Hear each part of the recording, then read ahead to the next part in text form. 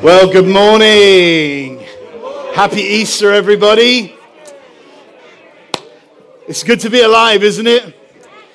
Can we just stand up right where you are and give the biggest shout for Jesus for rising again as you possibly count after three? Ready? 1, 2, 3. Come on. Thank you, Lord. Woo! Happy Easter. You can sit down. I just come with good news this morning. Hands up if you love good news. I only have great news today. I love Easter. This is a time of celebration. You know, a few weeks ago, I was sitting in a coffee shop on somewhere between here and Chicago, and I was waiting for a friend, and I had a few moments, and I love to write, and I'm just in my own little world, and I could hear a conversation. You know when you try not to listen to other people's conversations, but you can just hear them anyway, and this conversation was talking about church, and talking about religion, and talking about Jesus, and talking about Bible study, and this one guy was like, well, I'm going to a Bible study tonight, and the other guys there were saying, well, why are we going to Bible study? That's just a waste of time. I would never go to Bible study. And the next one said, I would never go to a church. And this other guy was trying to defend himself, and these 6, 7 guys were all stood around, and he said, well, I just love it. I just can't wait to go, so I have to leave to go to this Bible study. And one of the other friends said, well, is this Bible study? He said, out west. And I was thinking, I'm out west. So after a while, I just said, hey, guys, I don't mean to be rude, but I was wondering, where do you go to Bible study? He said, I go to a church in Elgin. And he said the name of the church, and I knew the pastor. I said, oh, I know the pastor there. So we began to chat. And these other guys were just listening like, so you go to church too? And I said, nah, not really. And they said, so where are you from? I said, I'm from England. They said, what do you do? I said, well, I'm a pastor. They said, I thought you said you didn't go to church. I said, well, really, we don't go to church. The Bible says that we are the church. And this church isn't really something that we go to, and it's not really something that we do. And they just kind of looked at me like, what? And he said, well, I hate religion. I said, me too. He said, I thought you said you were a pastor. I said, I am. He said, then how could you hate religion? I said, because Jesus did. See, Jesus came that we may have life and have it to the full. One of my favorite scriptures in the whole of the Bible is in Romans chapter 8, verse 11. And it says, the same power that raised Christ Jesus from the dead is now at work in us. And 11 verses later, Romans chapter 8, verse 22, it says this, that all creation is waiting with eager expectation for the sons of God. Everyone say sons, not sinners, sons, not slaves, but saints to be revealed. And I'm thinking about this scripture like, that's me right now. All creation is waiting in this coffee shop for some good news. So I started to talk about how I didn't like religion and just it wasn't a matter of going to church, but we are the church. And I started to talk about the cross, and these guys were listening to me. And then one of them goes, well, if that's what following Jesus is about, I want to do it. So he gets saved in the coffee shop. And then the guy next to him starts to cry. I said, are you okay, bud? He said, I've been trying to lead this guy to the Lord for ages. And he says, you know, I grew up in a different religion, but then I gave my life to Jesus, and I was so in love with Jesus. He completely changed my life. And I've been trying to tell my friends, but they won't listen. And then we're sitting here, and then this guy's going to Bible study, and then you show up. And so these other guys are like, wow, so you don't go to church, but you're a pastor, and you're not religious, and you're a pastor. I said, yeah.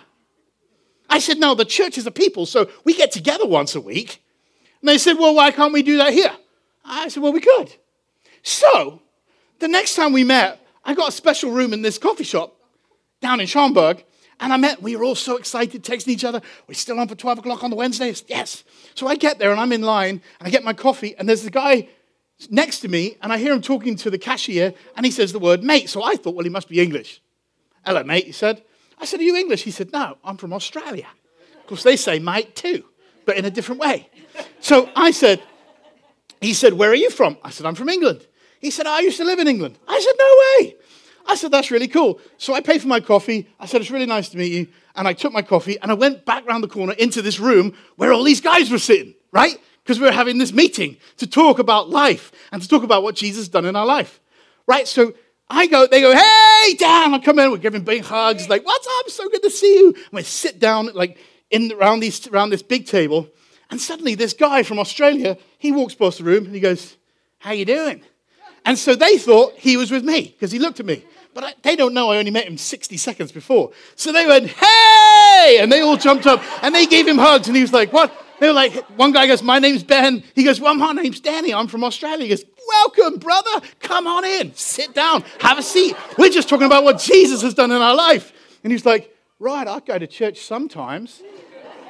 Like at Christmas. And they're like, that's okay, man. Because the church is about people. And we're just meeting together today here in the coffee shop. Whoo! So this is really exciting. So now these people are getting saved and this thing has continued to swell and grow. And I just want to say it's all because Jesus rose from the dead and he came that we may have life and have it to the full. Here's a great acronym for life: living in fullness every day, every single day. Jesus came that we may have life. Everyone say life. And have it in abundance. See, that's why I love life. Because he's alive. But you know, the other reason I'm really excited is because he is coming back. All right, I'm going to read one scripture to you today. Actually, I might read two. But here's the first one. It's in John chapter 20. This is the scripture we always read whenever it's Easter. So I should read my Bible and get into the word. Okay, ready? John chapter 20. And verse 3. Now, this is John's gospel, so John wrote this. So Peter and the other disciples started at the tomb. Both were running, but the other disciples outran Peter and reached the tomb first. It's really interesting. I think it's always funny that John wrote this about himself. How the fact that John got there first. None of the other gospels mention that. But anyway, he bent over and looked in, and the strips of linen were lying there, but he did not go in. Then Simon Peter, who was behind him, arrived and went into the tomb. He saw strips of linen lying there, as well as the burial cloth that had been around Jesus' head. The cloth had been folded by itself, separated from the linen. Everyone say, folded. The linen had been folded.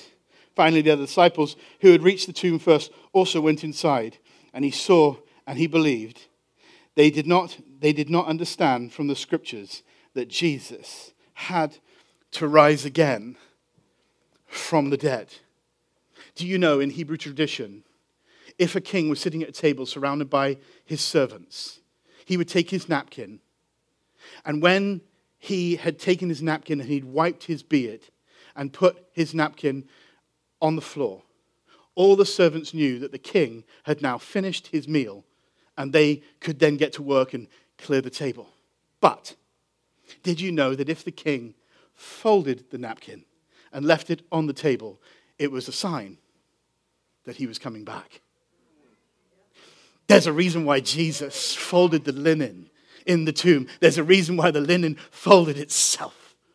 Because it was a sign in that culture that Jesus was coming back. So I'm excited today. Not only did Jesus die on the cross so that we could have life and have it to the full, but because he is coming back again. He's coming back again.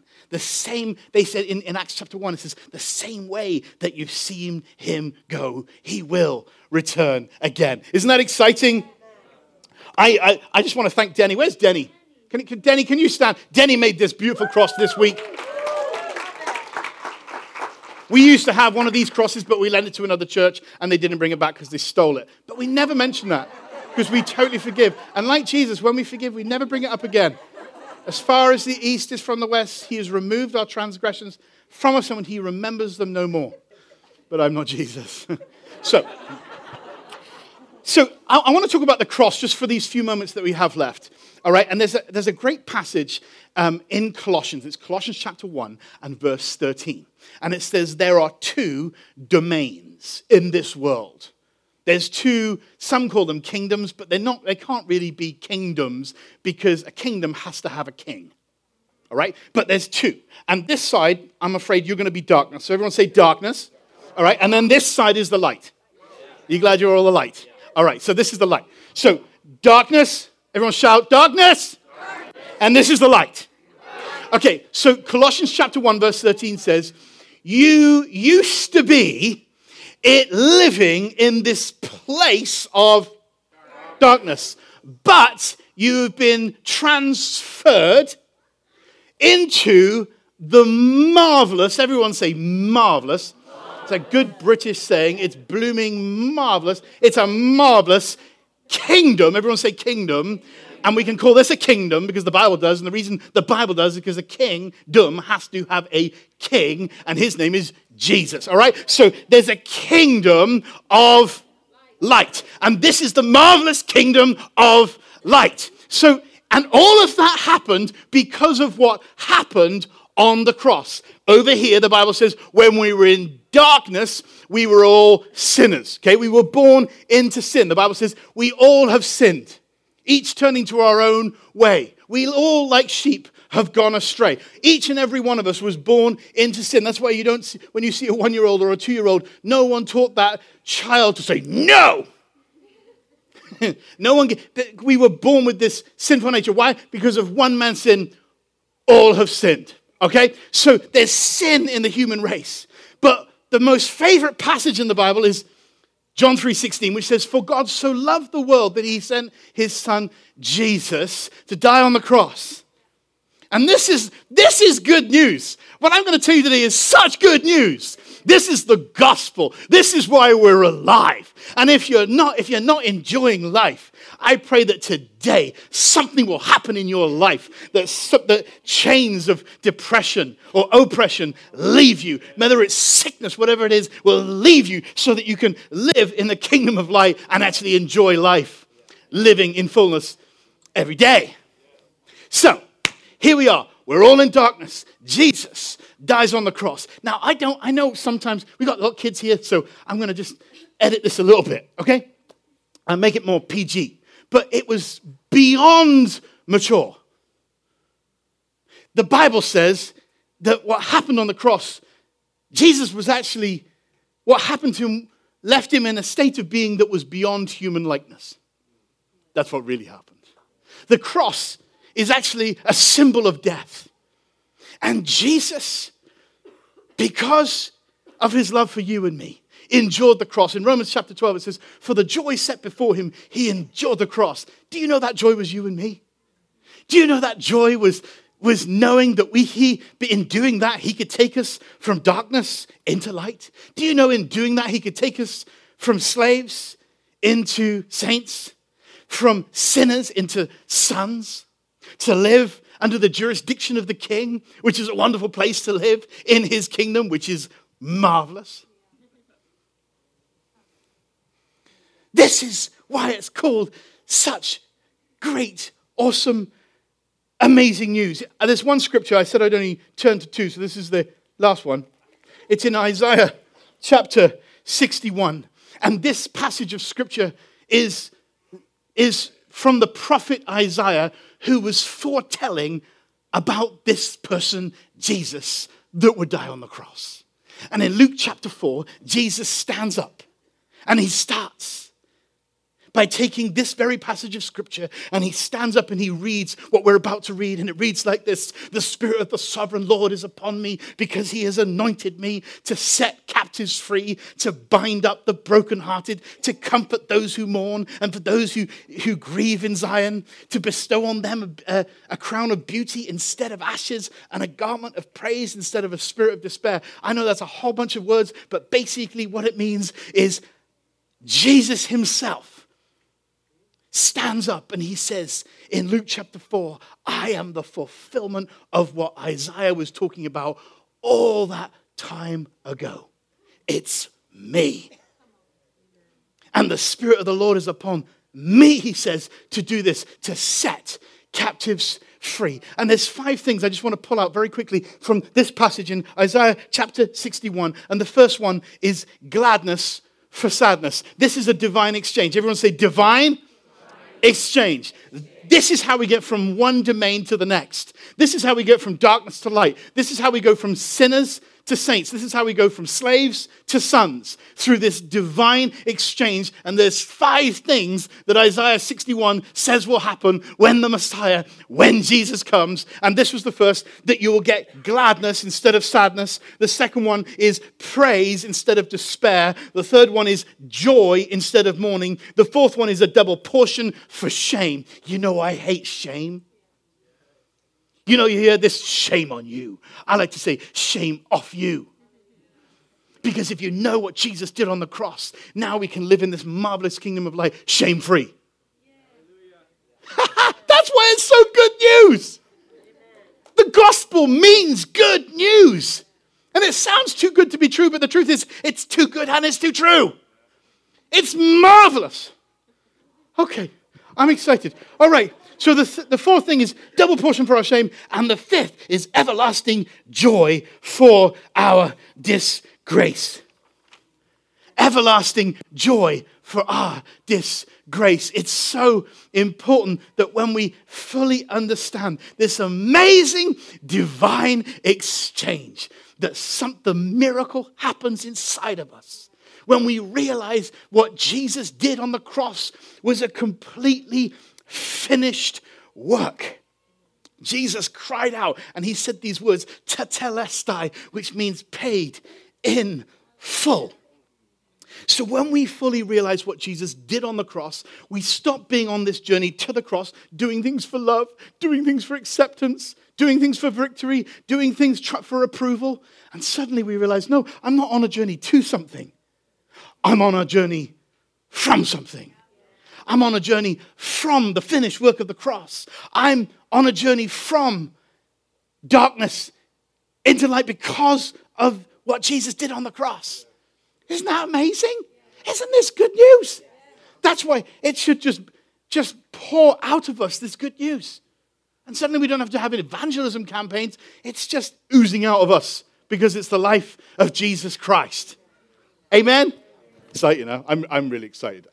Maybe you could tell. Pretty excited about what Jesus did on the cross. Pretty excited about he rose again from the dead.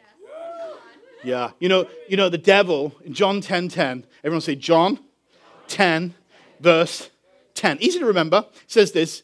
The devil comes only for 3 reasons: to steal, kill, and destroy. But, that's a big but. This is the big but of Easter. But Jesus came that we may have life and have it to the full.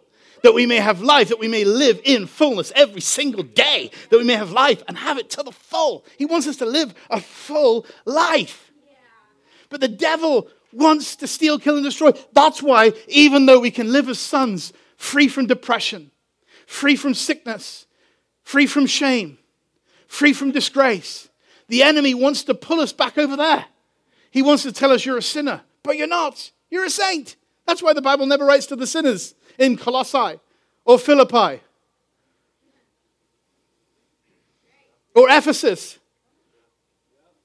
or Thessalonica. It's always to the saints, never to the sinners. Because of what Jesus did on the cross. You know, the other night I couldn't sleep and I was lying awake and I turned on the TV and I watched National Geographic. And I was watching this thing on wolves. And these wolves were hungry and it was like the ice caps were melting and they had to go and search for food, right? So they were really, really hungry. And they'd come across like little hares and they'd eat the rabbits, but they were still hungry. And so they came across these bison. Now, these bison are like 5 times as big as me, maybe 10 times.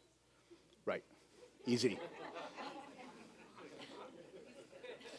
I'll do my own math, thank you. Anyway, so they come across the bison and I'm like, oh, how's this going to work?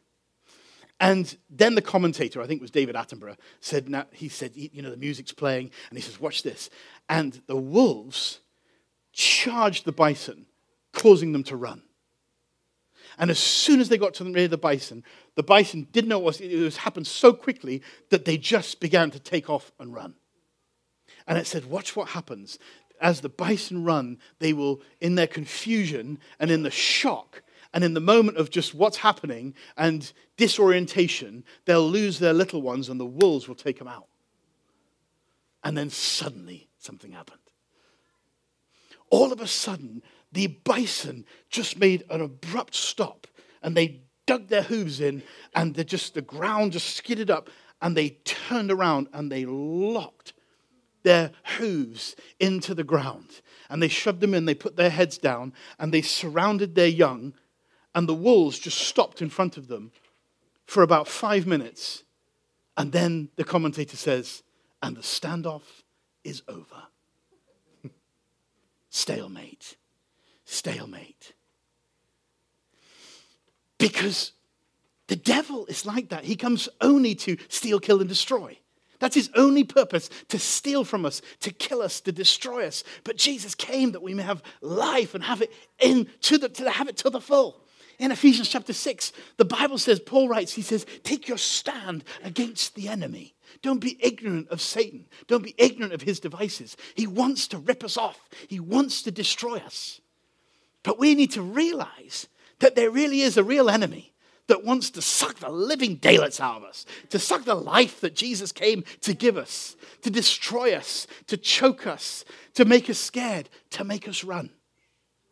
But as soon as they realized, I'd love to be inside that bison's head. Why are we running? Why are you running? Why are you running? I don't know. They're wolves. We're bigger than they are. Stop, turn around, boom. Everything comes to an end. That's what the devil does every day. He tries to make us run. He tries to make us scared. He tries to make us divide. But when we stand together and say, we ain't going anywhere. You know, you have more power in your pinky than all the hordes of hell. Do you know that really is true? That's why Romans 8:11 is so powerful. The same power that raised Jesus from the dead is now at work in you. It's at work in us. He's alive. And all creation is waiting for you and for me just to stand up and be who he has called us to be. Amen? I'm going to finish in just a moment, but some of you may have heard this story before. But it's a story about two friends that were walking in Europe through a gallery. And they were spending the day together, and they went to this gallery, and it was an art gallery, and this gallery had so many rooms, and they walked from room to room and having fun together and talking until they came to this one particular room, and hanging on the biggest wall was this ginormous painting, and under the painting was the words, checkmate. And these two friends, they stopped and they looked at this painting, and they were studying it, and then one of them nudged the other and goes, come on, let's go. And the other one said to him, no, just give me a few more minutes. So they waited a few more minutes, and one of them was staring intently into this picture, looking at this picture. Now, the picture was of two people. One was of the devil, and the devil had a long beard, and he was going like this with his beard, and the devil was laughing. Many of you may have seen this picture. And opposite this chessboard was a man with his head in his hands. And his whole countenance is down because the devil in this picture called Checkmate is laughing. He's laughing at him because he's won. And as these two friends stared at this picture, one just looking intently into it, the other one was getting more frustrated. He said, come on, let's go. There's so much more to see. And he said, you, go on without me. I just need a few more minutes. And this man continued to stare at this magnificent painting, examining every piece. And then he gasped. He gasped, and at the top of his voice, he shouted, there's been a mistake. Somebody call the artist. Somebody call the manager of the museum. Somebody call the owner. We must contact the artist because it's not checkmate. The king has one more move. The king has one more move. And this man began to take off, running through the art gallery, shouting, the king has one more move. The king has one more move. The artist has made a mistake. And I'm here to tell you, people of God, on Easter Sunday, that the king has one more move. He always has one more move. Why? Because he is the King of kings and he is the Lord of lords. And when he finished his meal like the king at the table, he folded his napkin and he folded his linen because he was saying, I just want you to know I'm coming back. I want you to know it was finished, but I'm not finished. I'm going to continue to do a work in you. And even if the devil runs at you like a pack of wolves,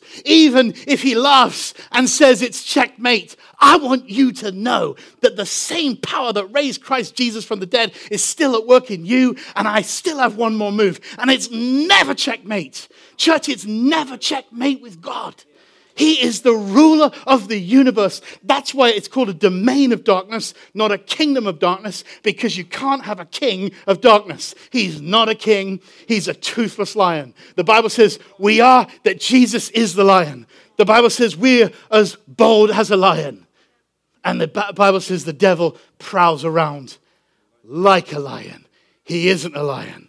Jesus is the lion. We are as a lion. He's a fake. He's a phony. He's a mouse with a microphone. If you want to write a letter to the devil, write it and put it on your shoe. And then start walking because he's under your feet. He's completely defeated. See, part of the curse was he will strike your head in Genesis. But the Bible says, but you will crush his head.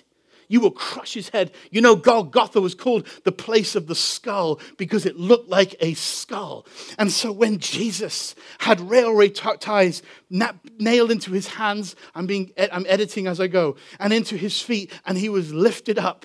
He was dropped into a hole. If I be lifted up, that's what really was talking. If I be lifted up, I'll draw all men unto myself. If the cross be lifted up, if I carry everything on me, all your sickness and all disease and all shame of all mankind, then I'll draw all men unto myself. But at the same time, Golgotha will be pierced. The enemy's head will be crushed. It was a prophetic picture when the cross went into the ground of the enemy, the serpent's head being crushed. Just close your eyes for a moment. I'm going to pray in just a second.